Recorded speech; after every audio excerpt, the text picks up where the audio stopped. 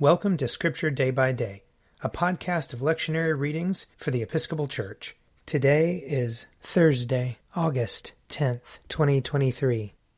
A reading from 2 Samuel, chapter 11. In the spring of the year, the time when kings go out to battle, David sent Joab with his officers and all Israel with him. They ravaged the Ammonites and besieged Rabbah. But David remained at Jerusalem. It happened, late one afternoon, when David rose from his couch and was walking about on the roof of the king's house, that he saw from the roof a woman bathing. The woman was very beautiful.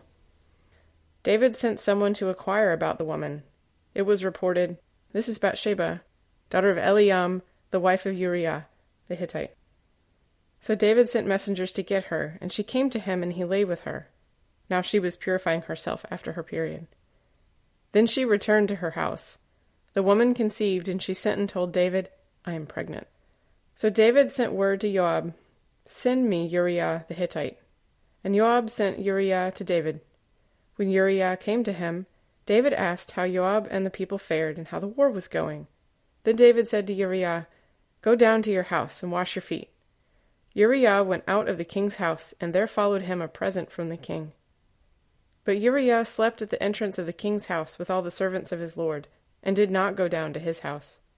When they told David, "Uriah did not go down to his house," David said to Uriah, "You have just come from a journey. Why did you not go down to your house?" Uriah said to David, "The ark and Israel and Judah remain in booths, and my lord Joab and the servants of my lord are camping in the open field. Shall I then go to my house to eat and to drink and to lie with my wife?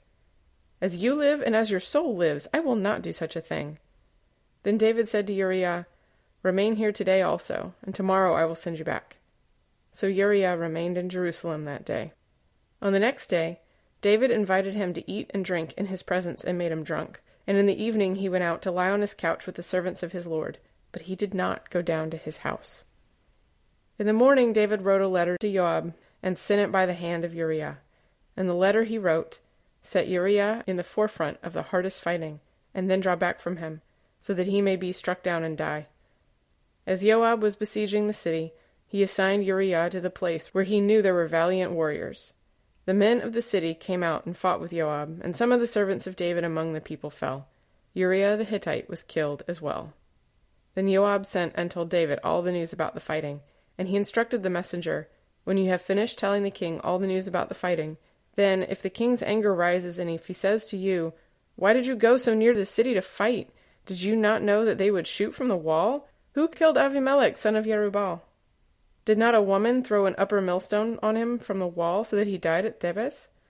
Why did you go so near the wall?' Then you shall say, 'Your servant Uriah the Hittite is dead too.'" So the messenger went and came and told David all that Joab had sent him to tell. The messenger said to David, "The men gained an advantage over us, and came out against us in the field, but we drove them back to the entrance of the gate. Then the archers shot at your servants from the wall. Some of the king's servants are dead, and your servant Uriah the Hittite is dead also." David said to the messenger, "Thus you shall say to Joab, 'Do not let this matter trouble you, for the sword devours now one and now another. Press your attack on the city and overthrow it, and encourage him.'" When the wife of Uriah heard that her husband was dead, she made lamentation for him. When the mourning was over, David sent and brought her to his house, and she became his wife and bore him a son. But the thing that David had done displeased the Lord. Here ends the reading. Psalm 83. O God, do not be silent. Do not keep still, nor hold your peace, O God, for your enemies are in tumult, and those who hate you have lifted up their heads. They take secret counsel against your people, and plot against those whom you protect. They have said, "Come, let us wipe them out from among the nations. Let the name of Israel be remembered no more." They have conspired together. They have made an allegiance against you.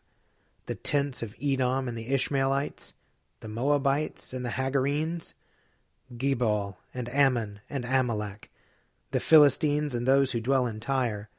The Assyrians also have joined them, and have come to help the people of Lot. Do to them as you did to Midian, to Sisera, and to Jabin at the river Kishon. They were destroyed at Endor. They became like dung upon the ground. Make their leaders like Oreb and Zeeb, and all their commanders like Zebah and Zalmunna, who said, Let us take for ourselves the field of God as our possession. O my God, make them like whirling dust, like chaff before the wind, like fire that burns down a forest, like the flame that sets mountains ablaze. Drive them with your tempest, and terrify them with your storm. Cover their faces with shame, O Lord, that they may seek your name. Let them be disgraced and terrified forever. Let them be put to confusion and perish. Let them know that you, whose name is Yahweh, you alone are the most high over all the earth. A reading from the Acts of the Apostles. God did extraordinary miracles through Paul, so that when the handkerchiefs or aprons that had touched his skin were brought to the sick, their diseases left them, and the evil spirits came out of them. Then some itinerant Jewish exorcists tried to use the name of the Lord Jesus over those who had evil spirits, saying, I adjure you by the Jesus whom Paul proclaims. 7 sons of a Jewish high priest named Sceva were doing this. But the evil spirit said to them in reply, Jesus I know, and Paul I know, but who are you? Then the man with the evil spirit leaped on them, mastered them all, and so overpowered them that they fled out of the house, naked and wounded. When this became known to all residents of Ephesus, both Jews and Greeks, everyone was awestruck, and the name of the Lord Jesus was praised. Also, many of those who became believers confessed and disclosed their practices. A number of those who practiced magic collected their books and burned them publicly. When the value of those books was calculated, it was found to come to 50,000 silver coins. So the word of the Lord grew mightily and prevailed. Here ends the reading. A reading from Mark chapter 9. 6 days later, Jesus took with him Peter and James and John and led them up a high mountain apart by themselves. And he was transfigured before them, and his clothes became dazzling white, such as no one on earth could bleach them. And there appeared to them Elijah with Moses, who were talking with Jesus. Then Peter said to Jesus, Rabbi, it is good for us to be here. Let us make 3 dwellings, one for you, one for Moses, and one for Elijah. He did not know what to say, for they were terrified.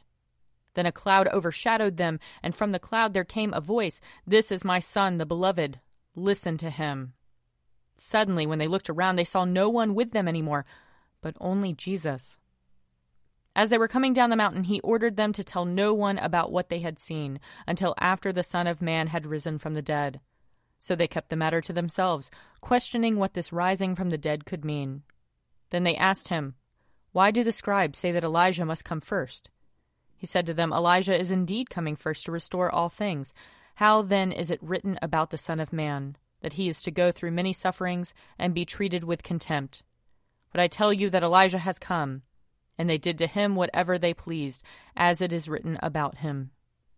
Here ends the reading. If you would like to read a meditation based on these readings, check out Forward Day by Day, available as a print subscription, online, or podcast.